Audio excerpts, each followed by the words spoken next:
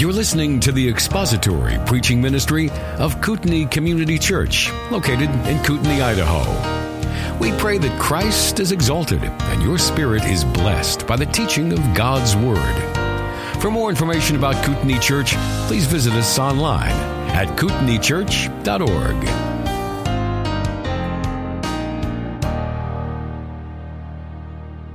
Well, I'm very grateful today for preaching for me in my place last Sunday, because that allowed me to spend time at the church camp out, which is always a joy to be there with my family and not have to worry about preparing a sermon. But today we are back in the book of Hebrews, beginning looking at verse 32. We're talking about sufferings and trials and affliction and reproaches. And if anything I say sounds familiar this morning, it's because Dave always likes to piggyback on what I'm preaching and try and take whatever subject I happen to be dealing with and shoehorn it into 1 Peter. And actually, as in the providence of God would have it, these closing chapters of Hebrews happen to parallel very well the entire book of 1 Peter, because the book of 1 Peter is about how we as Christians handle suffering and persecution, affliction when we suffer for righteousness. How should we approach that? How should we view that? What are the opportunities that we should take in the midst of that? The book of Hebrews, these closing chapters are one long exhortation to enduring in the midst of suffering and persecution and trials and afflictions. So the subject matter that we're each dealing with happens to be very similar, and consequently, you are going to hear me quote quite a bit from 1 Peter. Not from Dave's sermon, but from 1 Peter this morning, and probably a lot more of that in the weeks ahead as I just remind you of what it is that God says concerning our responsibility in the midst of persecution and suffering. I know the persecution and suffering is not really a chipper, upbeat message, but it's a lot better than it is a fearful thing to fall into the hands of the living God, talking about judgment for weeks on end. And we're done with that. You have endured through all of that. And now we're at something of a little bit more of a positive subject, even though we're talking about afflictions and trials and tribulations and persecution. The way that the author handles this by reminding us of how we should handle that and the encouragement that he gives is actually intended to encourage us, to put courage into us and strengthen us for the trials ahead. And that, I think, is one of the positive aspects of how the author here handles this subject matter. So the author is confident of the salvation of most of his readers, which is why after the stern warning passage in verses 26 through 31, in continuing in the warning passage actually, but after those stern warning there, he encourages his readers by really saying that he is confident of their salvation, because in the midst of persecution and affliction and suffering, his readers had actually participated in the suffering of others and had endured this. And so we saw last week that he begins verse 32 by reminding his readers, by telling his readers to remember the former days when, after being enlightened, they endured a great conflict of sufferings. And we just focused on that encouragement to remember and what that meant a couple weeks ago. I said last week, but it was actually a couple weeks ago. See, that's how fast I forgot Dave's sermon. That was not intended to sound like that, actually, but there's no recovering from that. No, there's that. So he encourages his readers to remember their former afflictions and to remember their sufferings. Why? Not for the purpose of bemoaning how horrible their life is, or for having a poor me attitude, or trying to get somebody's sympathy, or to try and constantly play the victim and bask in their victimology. The purpose of remembering all the sufferings was so that they could recall the grace of God in the midst of all of those sufferings and thus be encouraged for whatever lie ahead. If they could look back and see the faithfulness of God in all that they had endured, then they could certainly at that moment look forward to whatever might be coming down the pike and say, if God has been faithful here, he will be faithful there. And if God strengthened me to endure this, he can strengthen me to endure whatever is to come. And it's that from which we gain our encouragement. It's that from which we gain some of our strength. He is reminding them that short-term enthusiasm withers under the heat of hostility for the faith. Long-term endurance is the mark of genuine faith. It is easy to be enthusiastic in the short term about a confession of faith or a conversion or an experience that you had, a religious experience, but that is not the test of genuine saving faith. The test of genuine saving faith is the long-term endurance. Enthusiasm in the short term is easy. Enthusiastic fakes are a dime a dozen, but enduring faithfulness is a rare gem. And it is the enduring faithfulness which is the mark of true salvation. So after encouraging them to reflect upon the sufferings that they had endured, the author now describes the afflictions and their participation in them, and picking up now in verse 32. Let's just read verses 32 through 34. And we're not going to get to all of this, but we're going to get to some of it. But remember the former days when, after being enlightened, you endured a great conflict of sufferings, partly by being made a public spectacle through reproaches and tribulations, and partly by becoming sharers with those who were so treated. For you showed sympathy to the prisoners and accepted joyfully the seizure of your property, knowing that you have for yourselves a better possession and a lasting one. Now, just a word of encouragement to those of you who may be a bit squeamish. Whenever a preacher has the opportunity to speak on the subjects of persecution and suffering and trials and tribulations that Christians have endured over the years, it is always tempting for the preacher to rely heavily upon the accounts of those who have suffered persecution, and to get up and to read whatever the last newsletter was from the Voice of the Martyrs, or to read, as it were, Fox's Book of Martyrs and tell you about all the horrible things that have been suffered. And that makes for a rhetorical flourish. It makes for an emotional appeal. It really does strike us in the feels and brings a tear to our eye. I want to encourage you, if you are squeamish in any way, that is not how I'm going to be handling the subject of persecution and trials. If that is something that you enjoy, reading and hearing about those things, then feel free to go home and read Fox's Book of Martyrs and enjoy yourself. Enjoy it. You do you, but I'm not going to stand up here and read all of those accounts, because you'll notice that the author does not get into all the gory details. We don't need to know the gory details of suffering and persecution, or to be reminded of how horrible it can be, in order for us to intellectually appraise what our response should be to it, and for us to deal with it in a Christian way. So I'm not going to get up here and pour out gory details. So if you've been wondering, at what point do I get up and walk out, or at what point do I plug my ears, then probably many of you here are like that. Just calm down. Just take a deep breath, relax. We're not going to get into any of those gory details, because I don't think we need to. In fact, I think that the way that the author handles the subject here, by just dealing with persecution and sufferings in terms of their various categories and things that Christians are likely to suffer, I think that that is instructive as to how we should handle the same subject when we talk about it and teach on it. Now, before we dive into the passage, I want you to notice the structure of the passage and how all of these statements of affliction and suffering are connected in verses 32 through 34.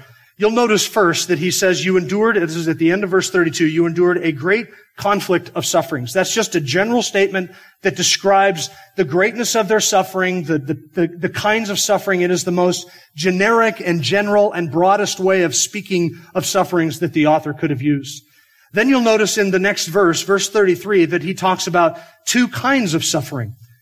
Partly, he says, by being made a public spectacle through reproaches and tribulations, and partly by becoming sharers with those who were so treated. There are two kinds of sufferings that he mentions. He says, on the one hand, or partly, you were made a public spectacle through reproaches and tribulations, and on the other hand, partly also, you became sharers with those who were so treated. Those are two different kinds of suffering. One is a personal suffering.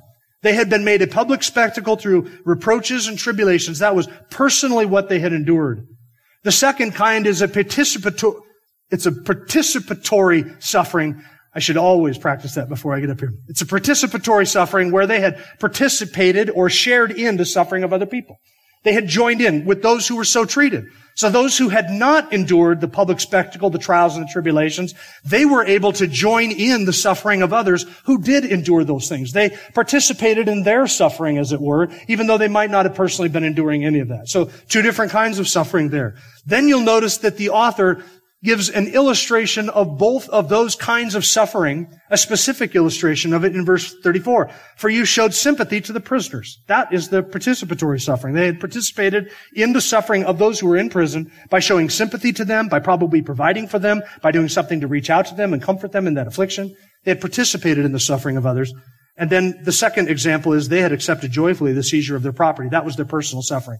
So a very general statement of suffering, and then he says there's personal suffering and participatory suffering. Here's an example of participatory suffering. You shared with those who were so treated, and here's an example of your own personal suffering. They had accepted joyfully the seizure of their property. So that is kind of the outline of the passage. And now, and they had, by the way, endured all of that, and it was an evidence that they had for themselves a better possession, that they were genuinely saved, genuinely converted, that they were not apostates. They were not of those who shrink away to destruction, verse 39, but they were those who had faith to the salvation and the preserving of the soul. Now, let's look at the description of their afflictions. And as I've already noted, I think the key to understanding the passage, or at least their attitude toward it, and the reason what they were to remember was they had endured. That is what he is calling them to remember. Not the pain of the affliction, not the difficulty itself, but the fact that they had endured this. They were to remember or recall to their mind that they had already gone through a number of afflictions. Being made a public spectacle, reproaches and tribulations, sharing with those who were so treated. They had their property seized. They had endured all of these things. That's what they were to remember. The word translated endured is the Greek word hupomeno.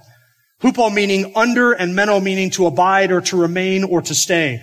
So that word endured literally has the idea of staying under or abiding or remaining under. And it doesn't just mean that they were there and that they gritted their teeth, but rather that they bared up under the weight of the affliction that they were enduring. There is a weight that is to be borne. There is a cost that is to be paid. There is a difficulty to be faced. And they had stayed under it. They had hupomeno, remained underneath of that affliction and suffering. And they had endured it all the way from the beginning of it, all the way to the end of it, until the weight of that affliction was lifted from them. But at no point did they skirt out of it. Instead, they endured it by remaining under the affliction. And just the word endured conjures up to your mind something that is either uncomfortable or even at the worst painful, does it not? The very word endured has with it the idea of something that is very difficult to endure. After all, you don't endure eating a steak, do you? I don't endure eating steak. I might endure being burned at the stake, but I don't endure eating steak. I don't endure spending time with my wife. I enjoy spending time with my wife. There's no burden that is to be borne in the things that we enjoy. But he chooses the word endure. He uses a word that means to remain under, to remain steadfast under it, and to bear up, to carry that burden of the suffering and afflictions. That indicates to us that what they were enduring, and you can tell from the words that are used, reproaches and tribulations and prison and having your property seized, that these were not things that were pleasant. You can see that the difficulties that they faced were those difficulties that needed to be borne up under. They remained under them and carried the weight of it. Without looking for a way out, that is the idea. They had endured it. Tells you that what they were going through and what they faced was not pleasant. Now, you may be thinking to yourself, but Jim, it says that they joyfully accepted the seizure of their property. That sounds like eating a steak, doesn't it? That sounds like how somebody might respond if they were eating a steak, doing it joyfully. They were enduring this, and they accepted joyfully the seizure of their property.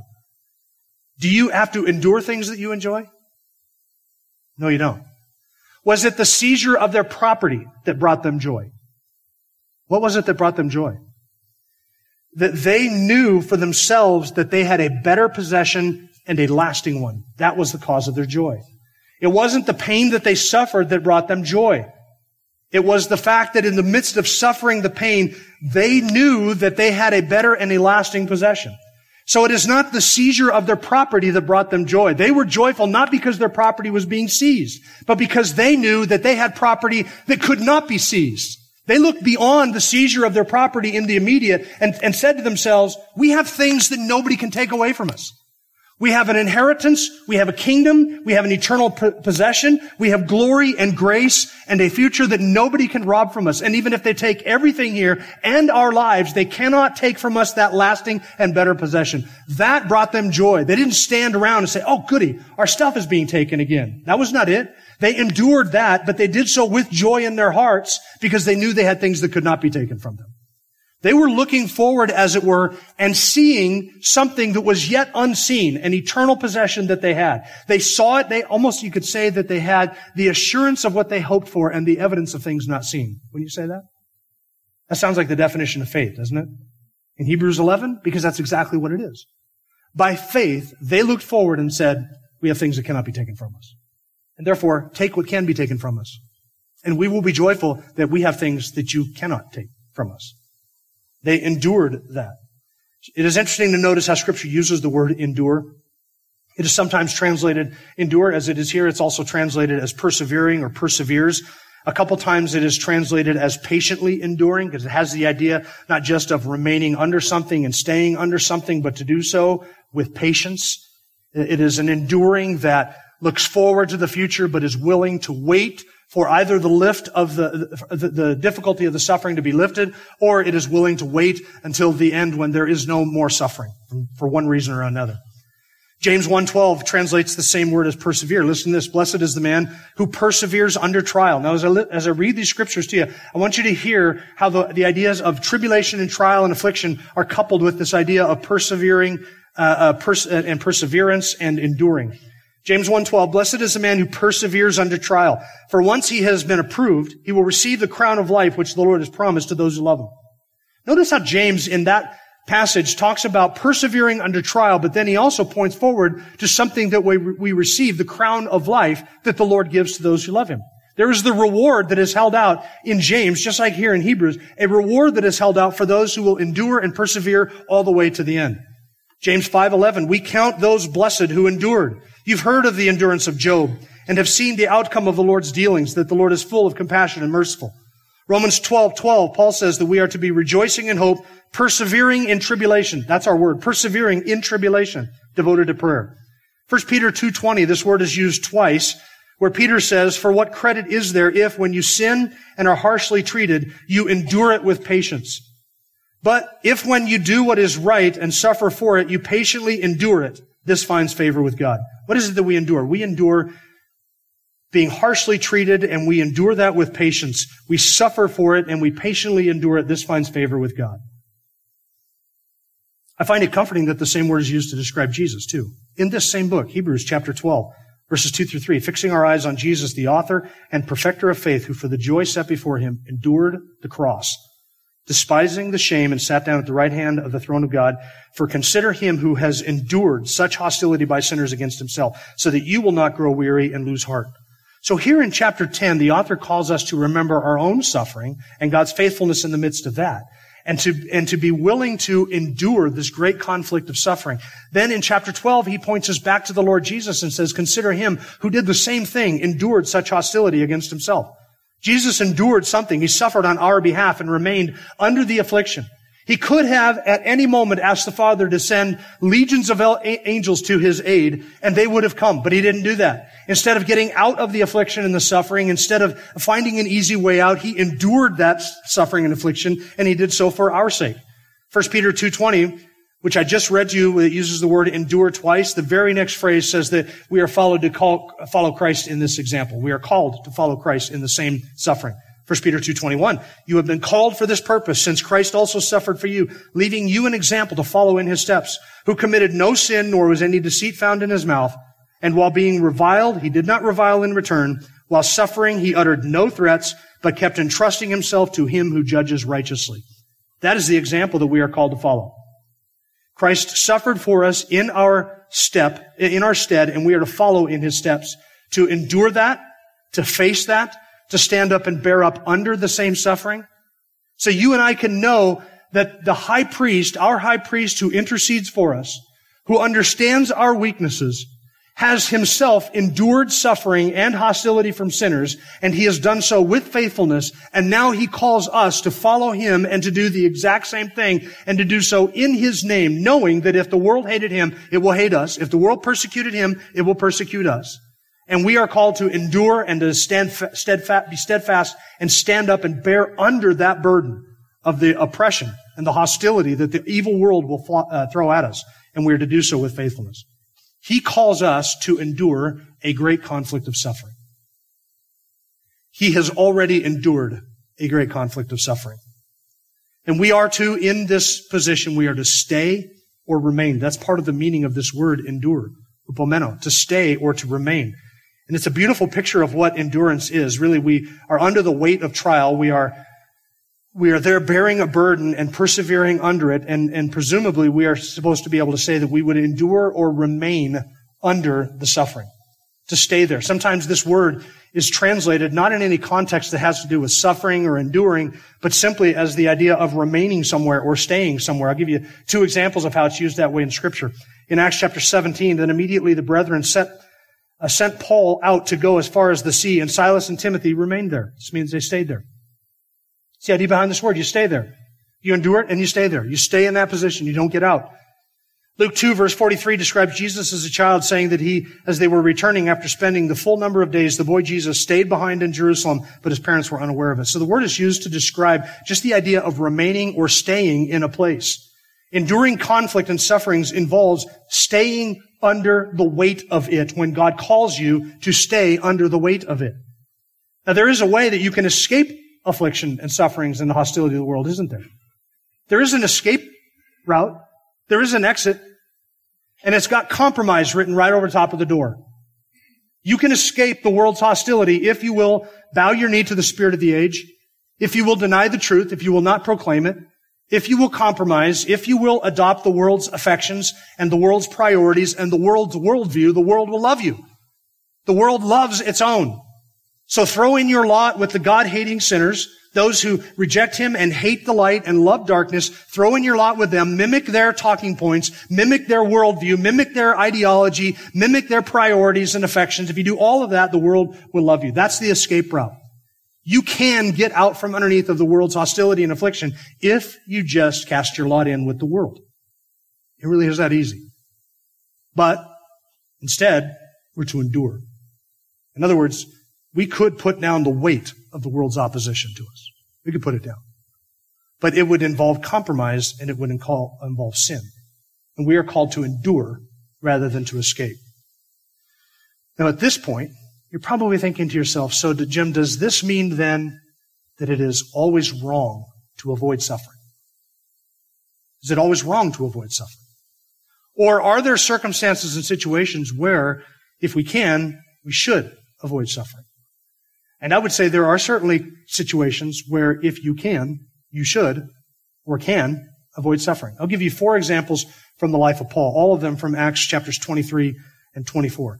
And I almost think that the Holy Spirit's point in giving us these 4 examples from the life of Paul is to show us that there are times when it is okay to avoid suffering if suffering can be avoided. Example number 1 is when Paul was arrested and on the Temple Mount for going into the Temple Mount, and the centurion had him up and he asked on the stairs of the Temple Mount to be able to address the Jews that were below him. This is in Acts chapter 23.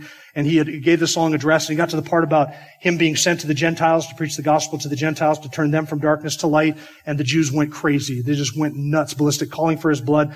The commander of the forces in Jerusalem had to take Paul, seize him, and bring him into the barracks. And then the commander said, let's have him scourged, and we'll just beat him and lash him until he tells us why it is that the Jews outside were angry with him. Now, really, what he should have done was take the Jews outside and scourge them until they told him why they were angry with him. But he decided he was going to do this to the Apostle Paul. And so they're stretching him out, getting him ready to be scourged. Do you remember what Paul did? He dropped his little Roman citizenship card right on the table in front of the commander and said, "Excuse me, but is it lawful for you to beat a man who is a Roman citizen and uncondemned?" And the centurion said, "Ruh-roh, Shaggy." That is unlawful. It is unlawful for us to arrest him. It is unlawful for us to bind him. It is certainly unlawful for us to take measures to scourge him. That is not something you wanted to do if you wanted to keep your job or keep your life. Paul used his Roman citizenship to escape suffering at that moment. That's not the only example. There's a second one. On the very next day, the centurion brought Paul in before the Sanhedrin. Again, Acts chapter 23. And the Sadducees and the Pharisees were there, and they're having this discussion, and all of them are allied against Paul. All of them want him dead. And do you remember what Paul did? He said, "Today I am on trial for the hope and the resurrection of the dead."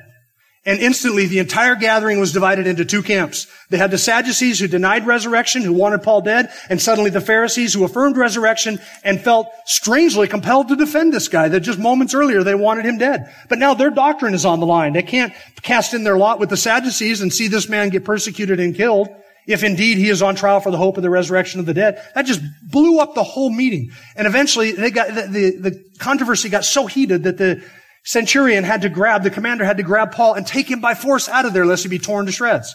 Paul escaped that by just deftly making one statement that split the whole thing and blew the whole meeting up. He avoided suffering and possibly even death.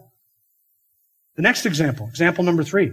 Since that plot foiled, and the plot before that had foiled, the Jews decided that they were going to get together and bind themselves by an oath not to eat or drink until they killed the Apostle Paul. Well, Paul's nephew found out about this, and he went and told Paul, "Hey, Uncle Paul, there's 40 guys who've sworn not to eat or drink until they kill you." Do you remember what Paul did?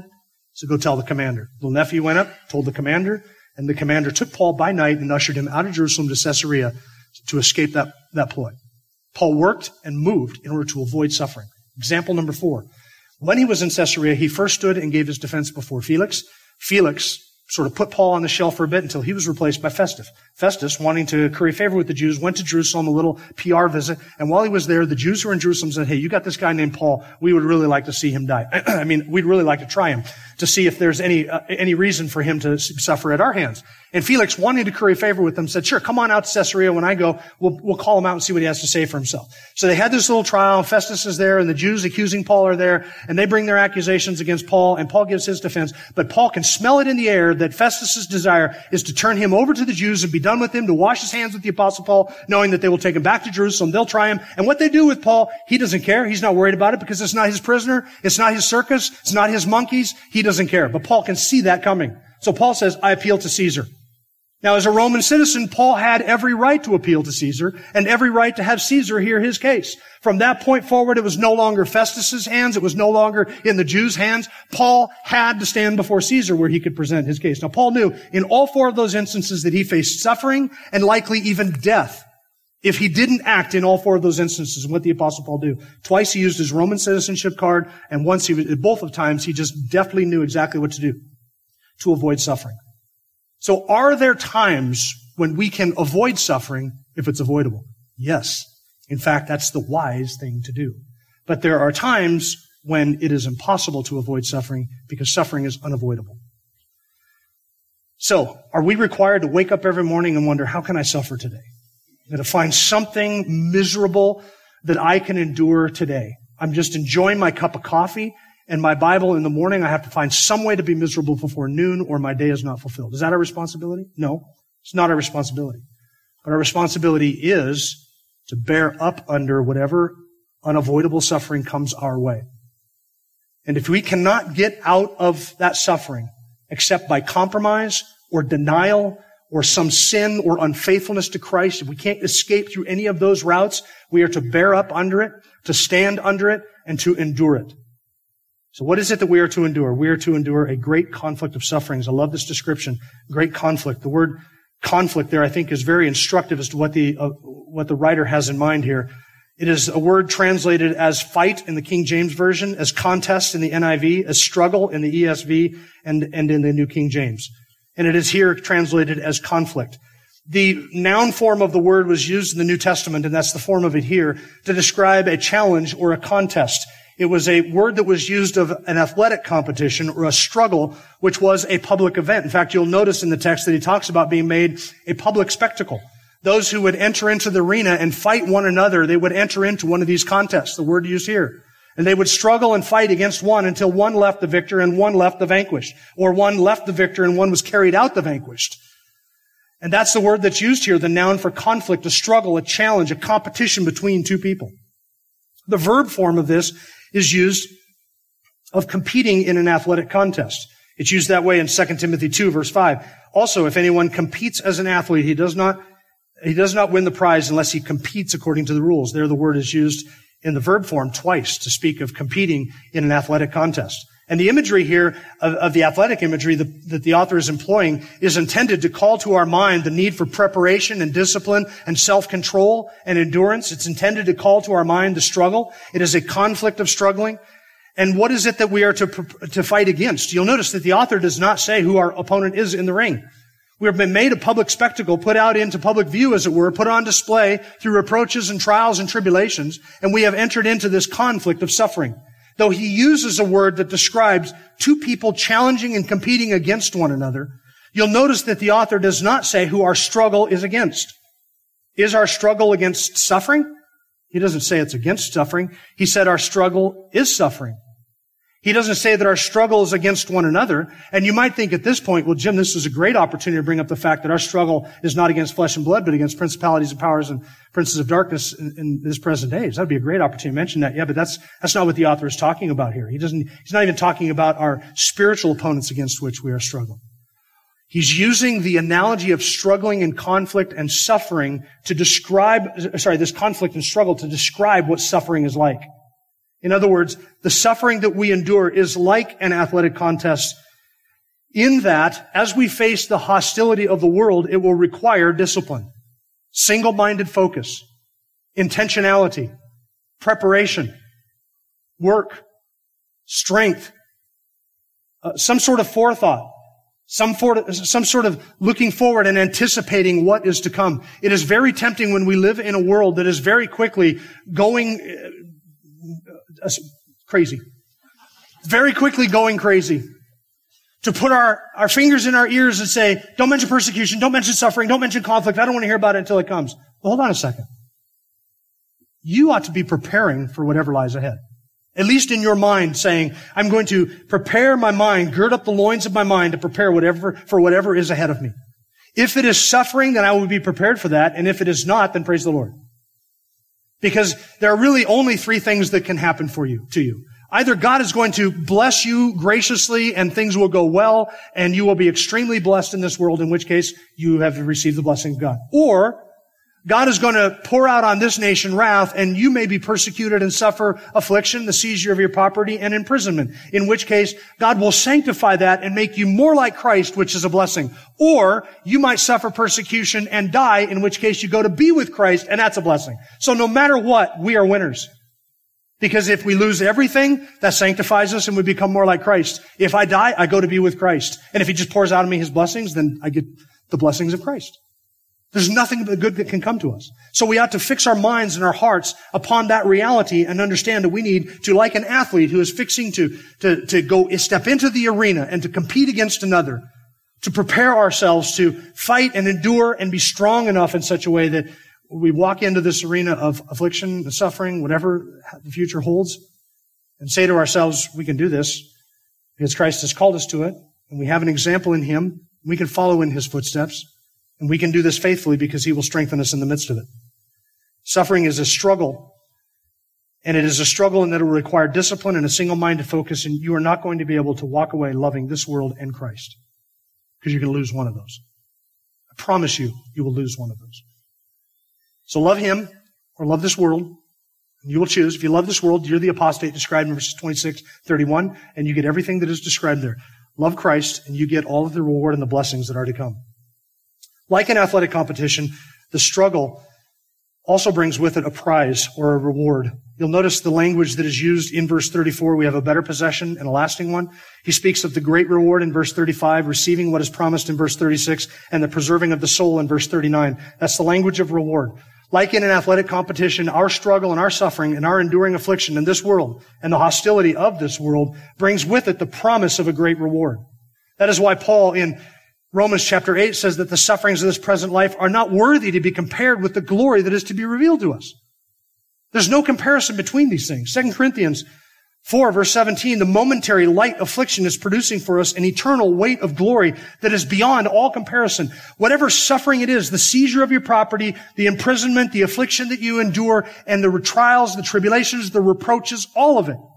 Anything that He calls you to suffer in this world is not worthy to be compared with even a moment of the glory that we receive in the afterlife. We have for us a kingdom which cannot be taken and an inheritance that is preserved and kept for us. And we have the saints and we have a new creation and a new body. All of that awaits the children of God.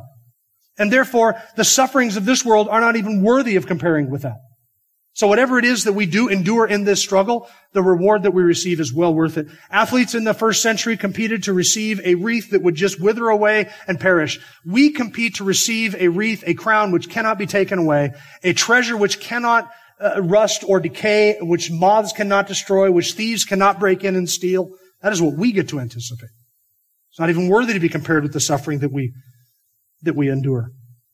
So the athletic imagery is used to describe the difficulty of suffering, because the author is very straightforward. There is pain, there is loss, there is risk, there is suffering, there is a need to endure, you need strength, you're gonna face tribulations and reproaches, all of that, but you're gonna need discipline and endurance to do it, and we are called to bear up under it. It is not easy, which is why he uses the word conflict of sufferings.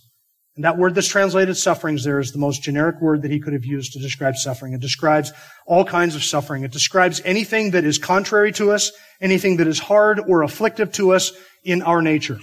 If you just wanted to use a word that could describe any kind of suffering from any source for any reason, this is the word he uses. It's the most generic word he could have used. In fact, the word is used twice in the same passage in 1 Peter chapter 4, once to describe the suffering of unbelievers for committing sins, and another to describe the suffering of believers for doing righteousness. So it is used to describe those who would commit a sin and suffer for it, and those who would do righteousness and suffer for it. 1 Peter chapter 4. Make sure that none of you suffers as a murderer, or a thief, or an evildoer, or a troublesome meddler. But if anyone suffers as a Christian, he is not to be ashamed, but is to glorify God in that name. Just the most generic term. Can just apply to believers or unbelievers, can apply to any kind of suffering. And there are, by the way, just to be a further encouragement to you, there are, by the way, all kinds of sufferings. We can endure bodily sufferings and spiritual sufferings, emotional sufferings, physical sufferings, financial sufferings in your reputation, loss of opportunities. We might go without things that we otherwise might have had if we were not Christians and we're not faithful to the Lord. We may lose relationships and friendships, our connection with close family members. Your Christian faith could cost you a promotion, a business deal, or even having your property seized. This is the beautiful thing about sufferings. There's all kinds of them.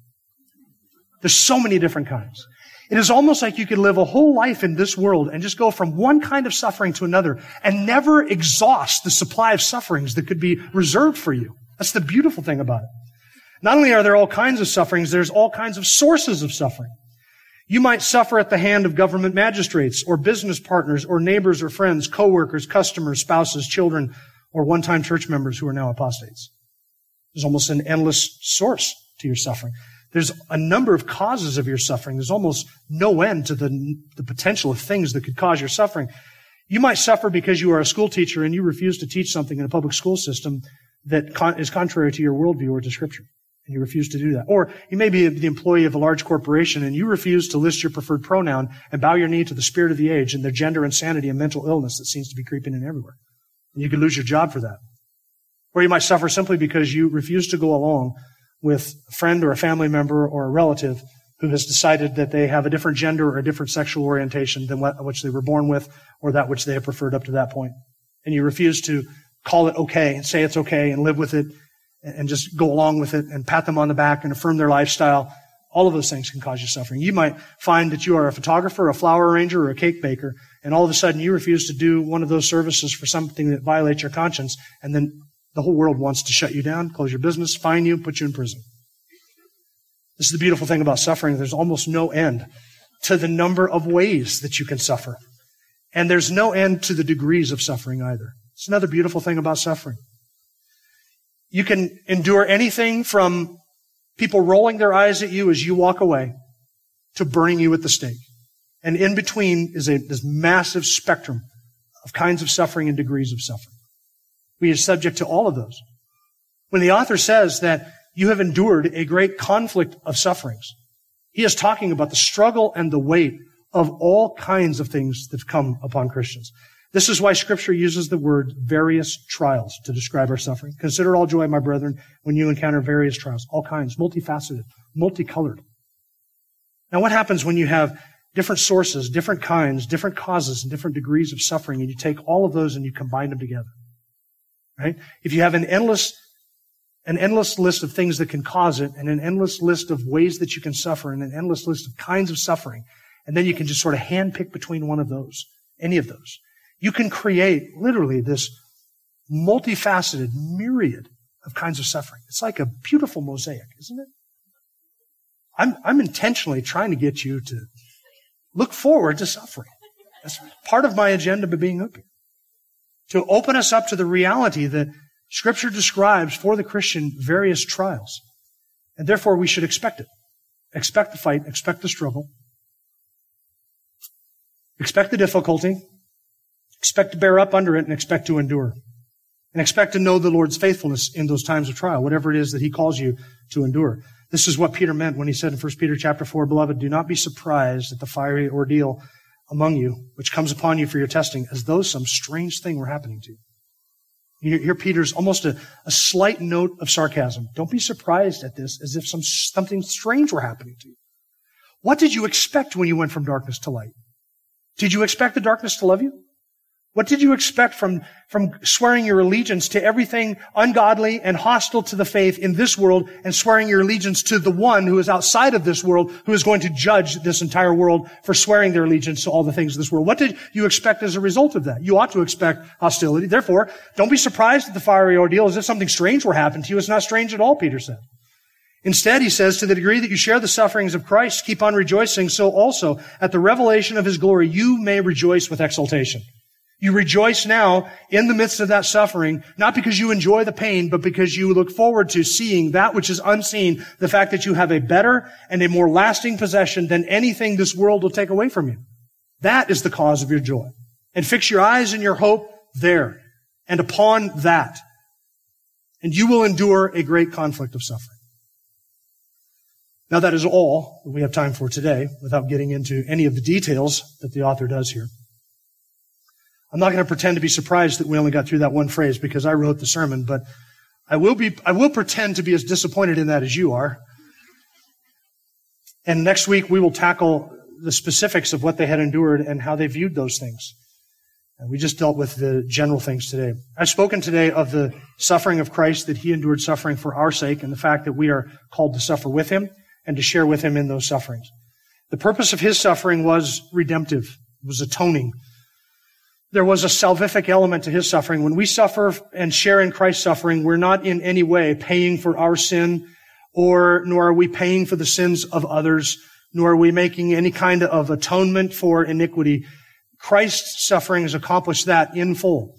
He suffered in our stead, bearing our burden on the cross, bearing the weight of all of our sin, past, present, and future, so that we may look forward by faith, and through repentance, we may look forward to that glory which is to come to us as his children. That was his suffering.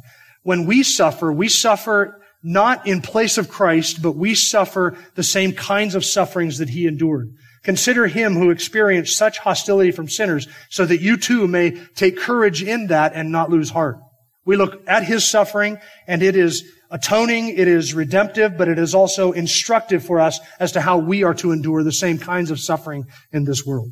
Those of us who are believers in Jesus Christ, we have cast our lot in with him. We have pledged our allegiance and our fidelity and our faithfulness to him in our repentance and faith. And in doing so, we ought to expect that we will endure something, some taste of what the world threw at him. Some taste of the hostility and the opposition and the affliction that it poured out on him.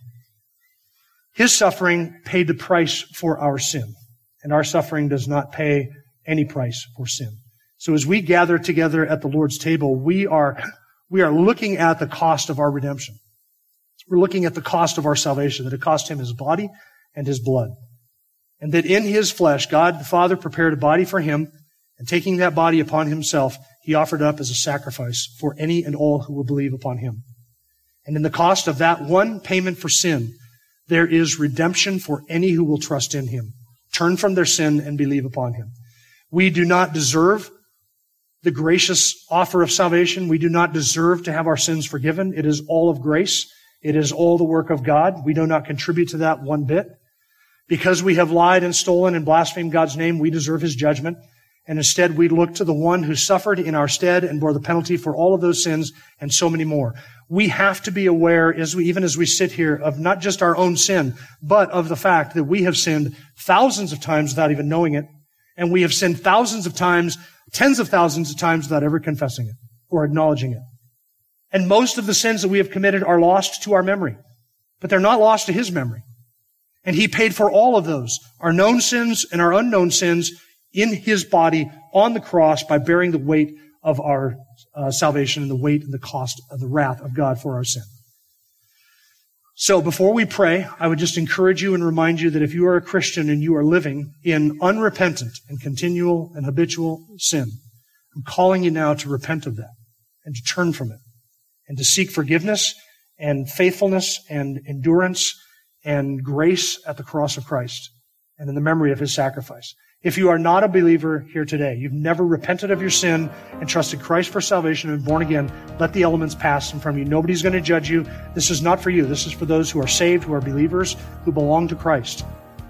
I would call you, if you are not a believer, to repentance and faith in Christ, or you will face the judgment that is to come described in verse 31. It's a terrifying thing to fall into the hands of the living God. Thank you for listening to the latest podcast from Kootenai Church. If you'd like to learn more about Kootenai Church or to donate to our church ministry, you can do so online by visiting kootenaichurch.org. We hope you enjoyed this podcast and pray you'll join us again next time. Once again, thank you for listening.